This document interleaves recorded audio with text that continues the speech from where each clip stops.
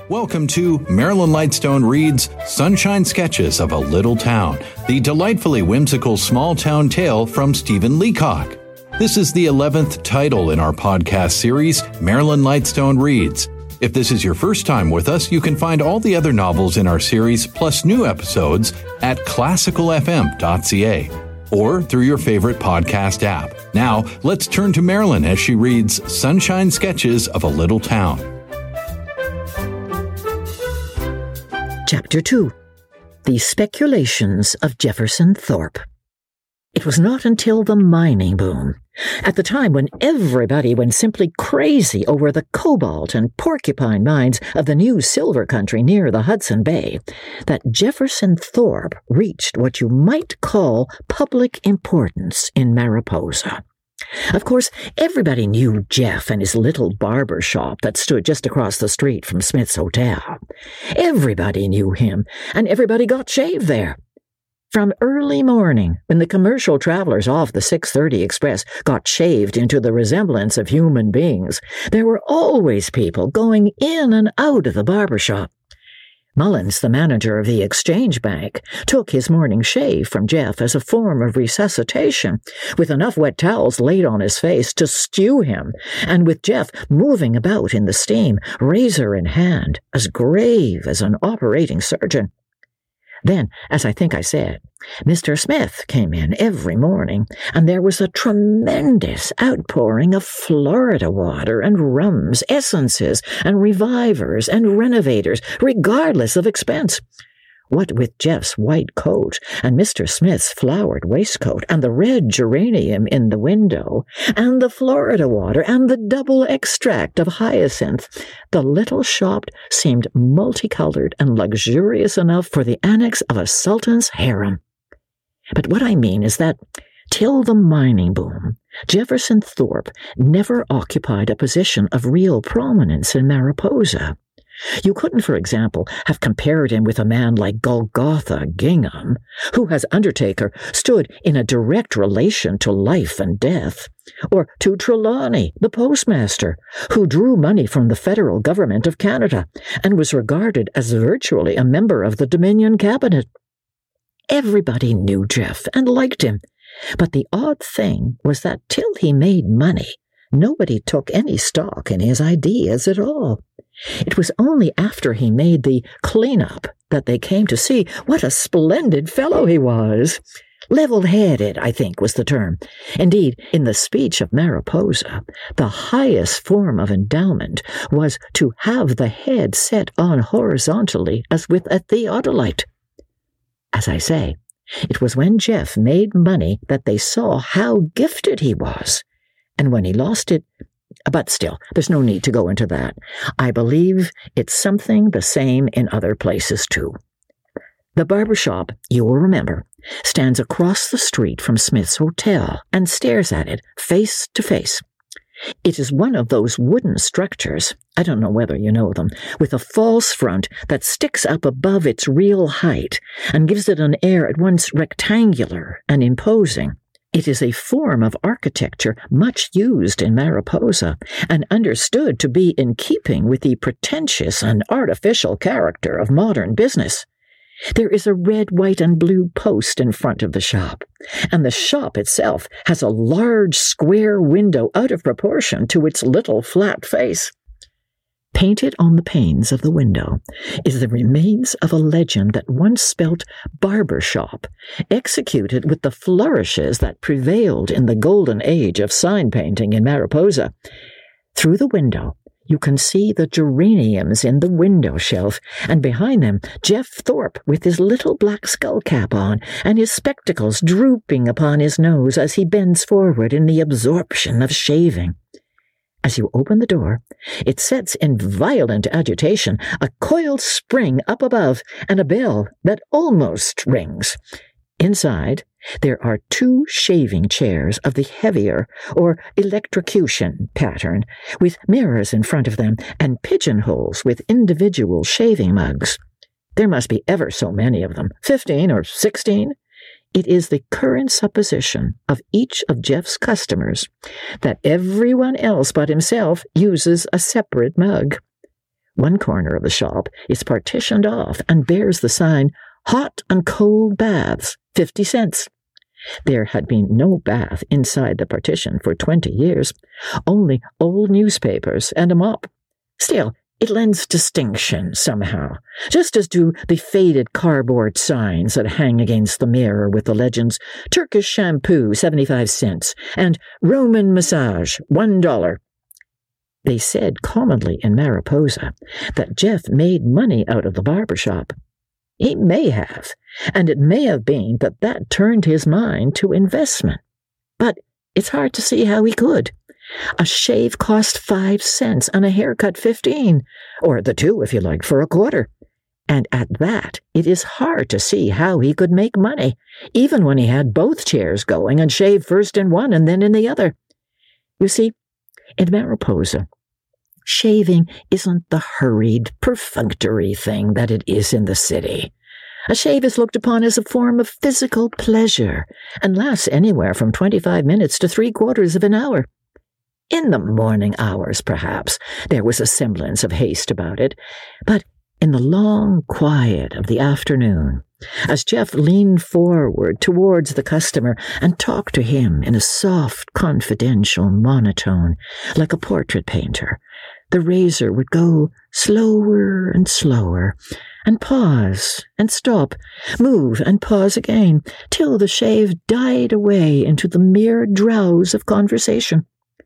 At such hours, the Mariposa barbershop would become a very palace of slumber, and as you waited your turn in one of the wooden armchairs beside the wall, what with the quiet of the hour, and the low drone of Jeff's conversation, the buzzing of the flies against the window pane, and the measured tick of the clock above the mirror, your head sank dreaming on your breast, and the Mariposa news packet rustled unheeded on the floor.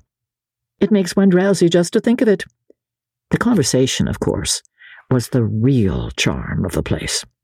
You see, Jefferson's forte, or specialty, was information. He could tell you more things within the compass of a half-hour shave than you get in days of laborious research in an encyclopedia. Where he got it all, I don't know, but I am inclined to think it came more or less out of the newspapers. In the city, people never read the newspapers. Not really, only little bits and scraps of them. But in Mariposa, it's different. There, they read the whole thing from cover to cover, and they build up on it, in the course of years, a range of acquirement that would put a college president to the blush. Anybody who has ever heard Henry Mullins and Peter Glover talk about the future of China will know just what I mean. And of course, the peculiarity of Jeff's conversation was that he could suit it to his man every time. He had a kind of divination about it. There was a certain kind of man that Jeff would size up sideways as he stropped the razor, and in whose ear he would whisper, "I see where St. Louis has took 4 straight games off Chicago," and so hold him fascinated to the end. In the same way, he would say to Mr. Smith, "I see where it says that this flying squirrel run a dead heat for the King's plate." But first and foremost, Jeff's specialty in the way of conversation was finance and the money market, the huge fortunes that a man with the right kind of head could make. I've known Jefferson to pause in his shaving with the razor suspended in the air as long as 5 minutes while he described, with his eye half closed, exactly the kind of a head a man needed in order to make a haul or a clean-up. It was evidently simply a matter of the head, and as far as one could judge, Jeff's own was the very type required. I don't know just at what time or how Jefferson first began his speculative enterprises. It was probably in him from the start. There is no doubt that the very idea of such things as traction stock and amalgamated asbestos went to his head. And whenever he spoke of Mr. Carnegie and Mr. Rockefeller, the yearning tone of his voice made it as soft as lathered soap. I suppose the most rudimentary form of his speculation was the hens. That was years ago. He kept them out at the back of his house, which itself stood up a grass plot behind and beyond the barbershop. And in the old days, Jeff would say, with a certain note of pride in his voice, that the woman had sold as many as 24 eggs in a day to the summer visitors. But what with reading about amalgamated asbestos and consolidated copper and all that, the hens began to seem pretty small business. And in any case, the idea of 24 eggs at a cent apiece almost makes one blush. I suppose a good many of us have felt just as Jeff did about our poor little earnings. Anyway, I remember Jeff telling me one day that he could take the whole lot of the hens and sell them off and crack the money into Chicago wheat on margin and turn it over in 24 hours. He did it, too. Only somehow, when it was turned over, it came upside down on top of the hens. After that, the hen house stood empty, and the woman had to throw away chicken feed every day at a dead loss of perhaps a shave and a half. But it made no difference to Jeff, for his mind had floated away already on the possibilities of what he called displacement mining on the Yukon. So you can understand that when the mining boom struck Mariposa, Jefferson Thorpe was in it right from the very start. Why, no wonder. It seemed like the finger of Providence. Here was this great silver country spread out to the north of us, where people had thought there was only a wilderness, and right at our very doors. You could see, as I saw, the night express going north every evening. For all one knew, Rockefeller or Carnegie or anyone might be on it. Here was the wealth of Calcutta, as the Mariposa newspacket put it, poured out at our very feet. So, no wonder the town went wild. All day in the street you could hear men talking of veins and smelters and dips and deposits and faults. The town hummed with it like a geology class on examination day. And there were men about the hotels with mining outfits and theodolites and dunnage bags. And at Smith's bar they would hand chunks of rock up and down, some of which would run as high as 10 drinks to the pound. The fever just caught the town and ran through it. Within a fortnight, they put a partition down Robertson's coal and wood office and opened the Mariposa Mining Exchange, and just about every man on the main street started buying scrip. Then, presently, young Fizzlechip, who had been teller in Mullen's Bank and that everybody had thought a worthless jackass before, came back from the cobalt country with a fortune, and loafed around in the Mariposa house in English khaki and a horizontal hat, drunk all the time, and everybody holding him up as an example of what it was possible to do if you tried. They all went in. Jim Elliott mortgaged the inside of the drugstore and jammed it into twin Tamagami. Pete Glover at the hardware store bought Nippewa stock at 13 cents and sold it to his brother at 17 and bought it back in less than a week at 19. They didn't care. They took a chance. Judge Pepperley put the rest of his wife's money into Temiskaming Common, and lawyer McCartney got the fever too and put every cent that his sister possessed into Tulip Preferred. And even when young Fizzlechip shot himself in the back room of the Mariposa house, Mr. Gingham buried him in a casket with silver handles, and it was felt that there was a Monte Carlo touch about the whole thing. They all went in, or all except Mr. Smith. You see, Mr. Smith had come down from there, and he knew all about rocks and mining and canoes and the North Country.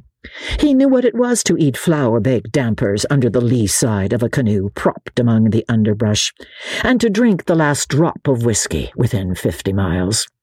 Mr. Smith had mighty little use for the North.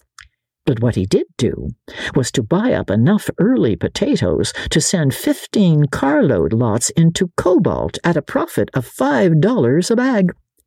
Mr. Smith, I say, hung back.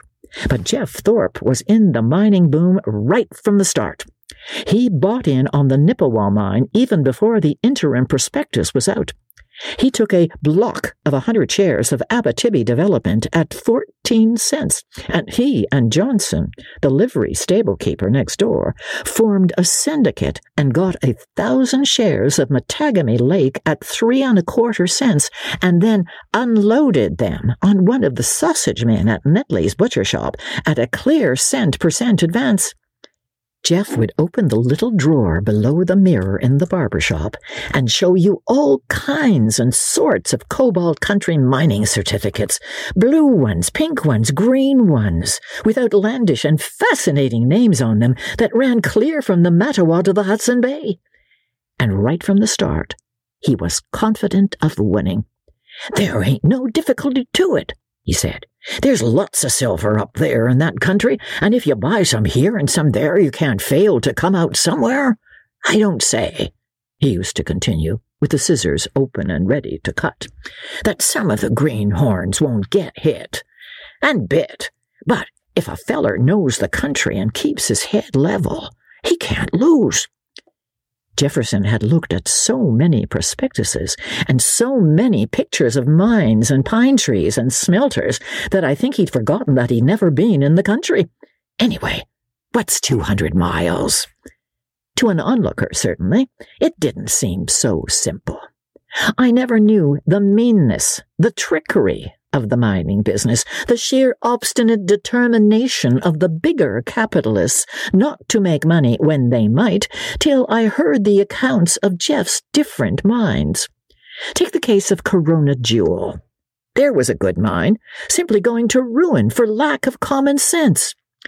"She ain't been developed," Jeff would say. "There's silver enough in her so you could dig it out with the shovel. She's full of it. But they won't get at her and work her." Then he'd take a look at the pink and blue certificates of the Corona Jewel and slam the drawer on them in disgust. Worse than that was the Silent Pine, a clear case of stupid incompetence. Utter lack of engineering skill was all that was keeping the Silent Pine from making a fortune for its holders. "The only trouble with that mine," said Jeff, "is they won't go deep enough. They followed the vein down to where it kind of thinned out, and then they quit. If they just go right into her good, they'd get it again. She's down there all right." But perhaps the meanest case of all was the Northern Star. That always seemed to me, every time I heard of it, a straight case for the criminal law. The thing was so evidently a conspiracy. "I bought her," said Jeff, "at 32, and she stayed right there tight, like she was stuck. Then a bunch of these fellers in the city started to drive her down, and they got her pushed down to 24, and I held on to her, and they shoved her down to 21. This morning they've got her down to 16, but I don't mean to let go. No, sir." In another fortnight, they shoved her, the same unscrupulous crowd, down to 9 cents. And Jefferson still held on. "They're working her down," he admitted, "but I'm holding her." No conflict between vice and virtue was ever grimmer. "She's at 6, said Jeff, "but I've got her. They can't squeeze me." A few days after that, the same criminal gang had her down further than ever. "They've got her down to 3 cents, said Jeff, "but I'm with her. Yes, sir.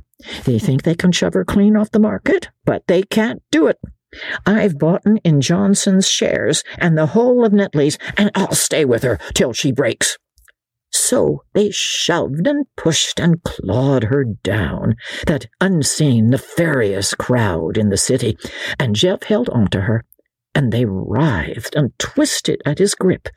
And then, well, that's just the queer thing about the mining business. Why, sudden as a flash of lightning, it seemed, the news came over the wire to the Mariposa news packet that they had struck a vein of silver in the Northern Star as thick as a sidewalk, and that the stock had jumped to $17 a share, and even at that you couldn't get it. And Jeff stood there, flushed and half-staggered against the mirror of the little shop, with a bunch of mining scrip in his hands that was worth $40,000. excitement. Oh, it was all over the town in a minute. They ran off a news extra at the Mariposa news packet, and in less than no time there wasn't standing room in the barbershop, and over in Smith's Hotel they had 3 extra barkeepers working on the lager beer pumps. They were selling mining shares on the main street in Mariposa that afternoon, and people were just clutching for them. Then at night there was a big oyster supper in Smith's Caff, with speeches and the Mariposa band outside.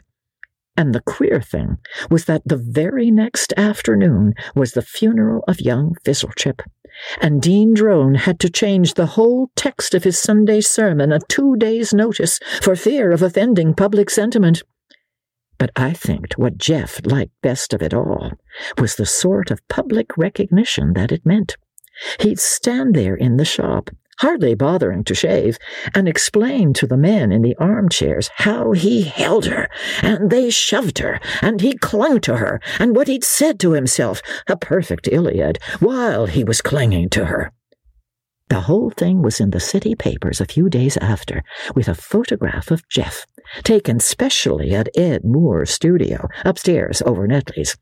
It showed Jeff sitting among palm trees, as all mining men do, with one hand on his knee, and a dog, one of those regular mining dogs, at his feet, and a look of piercing intelligence in his face that would easily account for $40,000. I say that the recognition meant a lot to Jeff for his own sake, but no doubt the fortune meant quite a bit to him too on account of Myra. Did I mention Myra, Jeff's daughter? Perhaps not. That's the trouble with people in Mariposa. They're all so separate and so different, not a bit like the people in the cities, that unless you hear about them separately and one by one, you can't for a moment understand what they're like. Myra had golden hair and a Greek face, and would come bursting through the barbershop in a hat at least 6 inches wider than what they wear in Paris.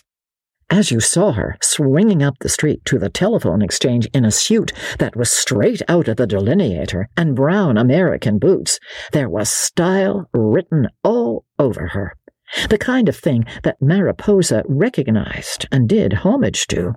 And to see her in the exchange, she was one of the 4 girls that I spoke of, on her high stool with the steel cap on, jabbing the connecting plugs in and out as if electricity cost nothing. Well, all I mean is that you could understand why it was that the commercial travelers would stand round in the exchange calling up all sorts of impossible villages and waiting about so pleasant and genial. It made one realize how naturally good-tempered men are. And then, when Myra would go off duty and Miss Cleghorn, who was sallow, would come on, the commercial men would be off again like autumn leaves. It just shows the difference between people. There was Myra, who treated lovers like dogs and would slap them across the face with a banana skin to show her utter independence. And there was Miss Cleghorn, who was sallow and who bought a 40-cent ancient history to improve herself, and yet if she'd hit any man in Mariposa with a banana skin, he'd have had her arrested for assault. Mind you, I don't mean that Myra was merely flippant and worthless. Not at all. She was a girl with any amount of talent. You should have heard her recite The Raven at the Methodist Social. Simply genius. And when she acted Portia in the trial scene of The Merchant of Venice at the high school concert, everybody in Mariposa admitted that you couldn't have told it from the original. So, of course, as soon as Jeff made the fortune, Myra had her resignation in next morning, and everybody knew that she was to go to a dramatic school for 3 months in the fall and become a leading actress. But, as I said, the public recognition counted a lot for Jeff. The moment you begin to get that sort of thing, it comes in quickly enough. Brains, you know, are recognized right away. That was why, of course, within a week from this, Jeff received the first big packet of stuff from the Cuban Land Development Company, with colored pictures of Cuba and fields of bananas and haciendas and insurrectos with machetes and heaven knows what. They heard of him somehow. It wasn't for a modest man like Jefferson to say how. After all, the capitalists of this world are just one and the same crowd. If you're in it, you're in it. That's all. Jeff realized why it is that, of course, men like Carnegie or Rockefeller and Morgan all knew one another. They have to. For all I know, this Cuban stuff may have been sent from Morgan himself. Some of the people in Mariposa said yes, others said no. There was no certainty. Anyway, they were fair and straight, this Cuban crowd that wrote to Jeff. They offered him to come right in and be one of themselves. If a man got the brains, you may as well recognize it straight away.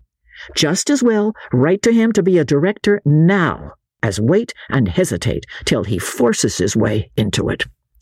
Anyhow, they didn't hesitate, these Cuban people that wrote to Jeff from Cuba, or from a post office box in New York. It's all the same thing, because Cuba being so near to New York, the mail is all distributed from there. I suppose in some financial circles they might have been slower, wanted guarantees of some sort, and so on. But these Cubans, have got a sort of Spanish warmth of heart that you don't see in businessmen in America, and that touches you. No, they ask no guarantee. Just send the money whether by express order or by bank draft or check. They left that entirely to oneself as a matter between Cuban gentlemen. And they were quite frank about their enterprise. Bananas and tobacco in the plantation district reclaimed from the insurrectos. You could see it all there in the pictures. Tobacco plants and the insurrectos, everything. They made no rash promises, just admitted straight out that the enterprise might realize 400%, or might conceivably make less. There was no hint of more. So, within a month, everybody in Mariposa knew that Jeff Thorpe was in Cuban lands and would probably clean up $500,000 by New Year's.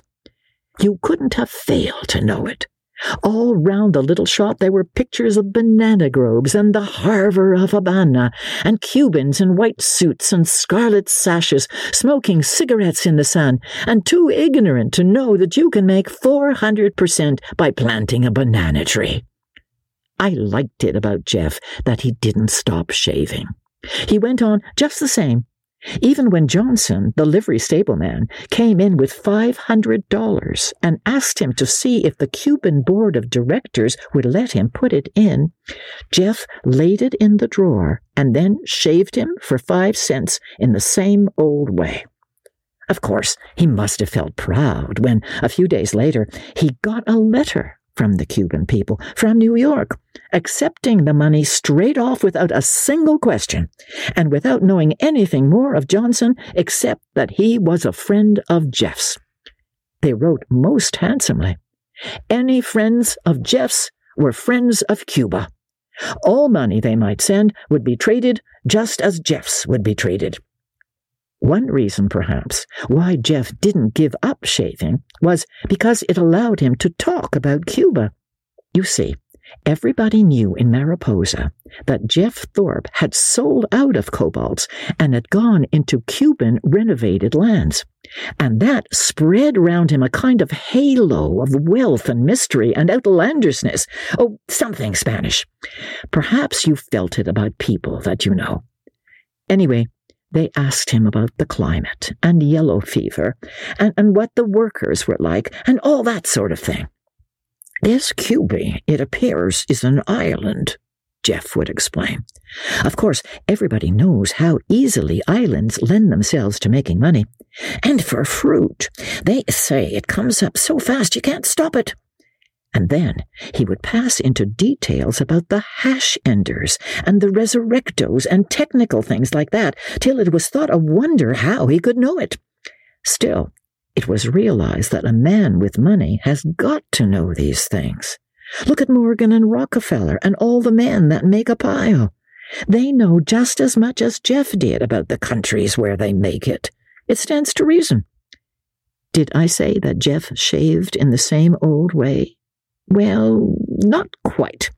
There was something even dreamier about it now, and a sort of new element in the way Jeff fell out of his monotone into lapses of thought that I, for one, misunderstood.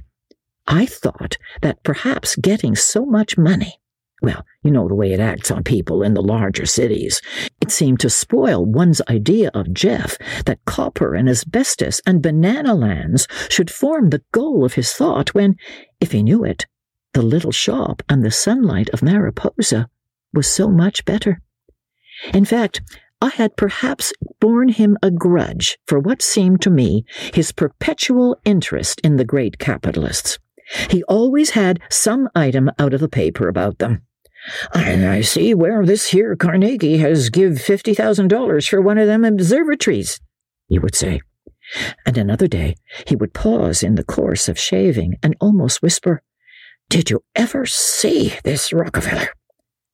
It was only by a sort of accident that I came to know that there was another side to Jefferson's speculation that no one in Mariposa ever knew or will ever know now. I knew it because I went in to see Jeff in his house one night. The house, I think I said it, stood out behind the barbershop. You went out at the back door of the shop and through a grass plot with petunias beside it, and the house stood at the end. You could see the light of the lamp behind the blind and through the screen door as you came along. And it was here that Jefferson used to sit in the evenings when the shop got empty. There was a round table that the woman used to lay for supper, and after supper there used to be a checkered cloth on it and a lamp with a shade. And beside it Jeff would sit, with his spectacles on and the paper spread out, reading about Carnegie and Rockefeller. Near him, but away from the table, was the woman doing needlework, and Myra, when she wasn't working in the telephone exchange, was there too, with her elbows on the table, reading Marie Corelli, only now, of course, after the fortune, she was reading the prospectuses of dramatic schools. So, this night, I don't know just what it was in the paper that caused it, Jeff laid down what he was reading and started to talk about Carnegie. "This Carnegie, I bet you, would be worth, said Jeff, closing up his eyes in calculation, "as much as perhaps $2 million if you was to sell 'em up. And this Rockefeller and this Morgan, either of them, to sell them up clean, would be worth another couple of million." I must say, in parentheses, that it was a favorite method in Mariposa, if you wanted to get at the real worth of a man, to imagine him clean sold up, put up for auction, as it were. It was the only way to test him. "And now, look at 'em," Jeff went on. "They make their money, and what do they do with it? They give it away. And who do they give it to? Why, to those that don't want it, every time. They give it to these professors and to this research and that, and do the poor get any of it? Not a cent, and never will. I tell you, boys," continued Jeff. There were no boys present, but in Mariposa, all really important speeches are addressed to an imaginary audience of boys. "I tell you, if I was to make $1 million out of this cubie, I'd give it straight to the poor. Oh, yes, sir. Divide it up into 100 lots, each 1,000, and give it to the people that hadn't nothing." So always after that, I knew just what those bananas were being grown for. Indeed, after that, though Jefferson never spoke of his intentions directly, he said a number of things that seemed to bear on them. He asked me, for instance, one day, how many blind people it would take to fill one of these blind homes, and how a feller could get a hold of them. And at another time, he asked whether if a feller advertised for some of these incurables, a feller could get enough of them to make a showing. I know for a fact that he got Nivens, the lawyer, to draw up a document that was to give an acre of banana land in Cuba to every idiot in Missinaba County. But still, what's the use of talking of what Jeff meant to do? Nobody knows or cares about it now. The end of it was bound to come. Even in Mariposa, some of the people must have thought so.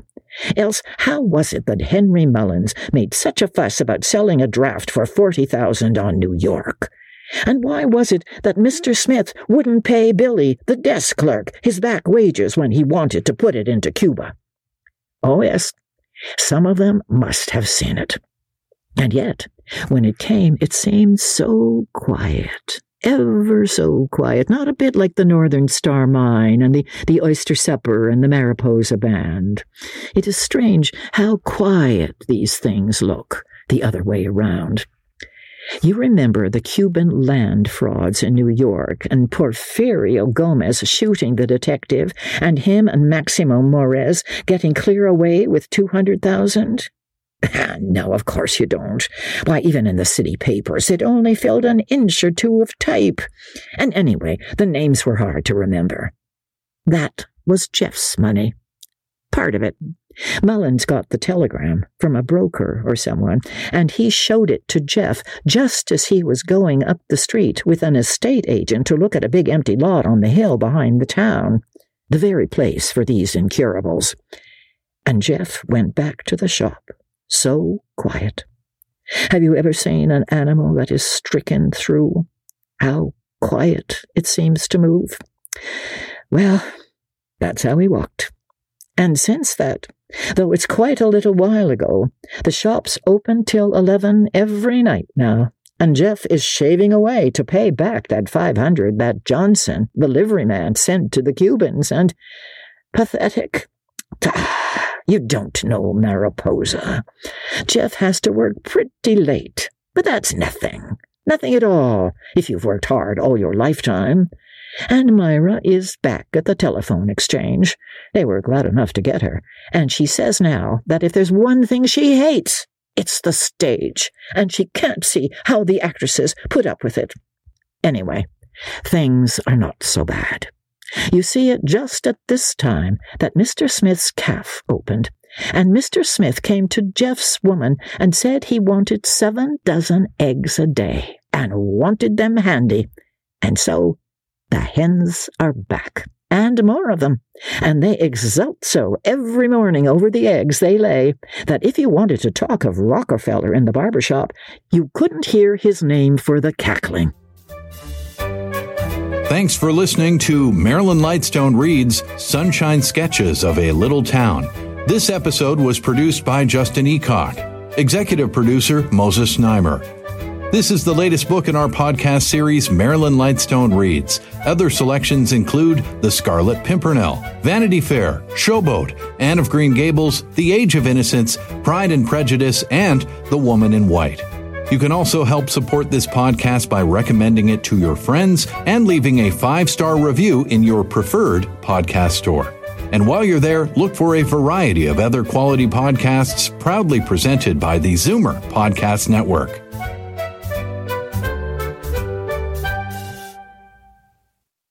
This podcast is proudly produced and presented by the Zoomer Podcast Network, home of great podcasts like Marilyn Lightstone Reads, Idea City on the Air, and The Garden Show.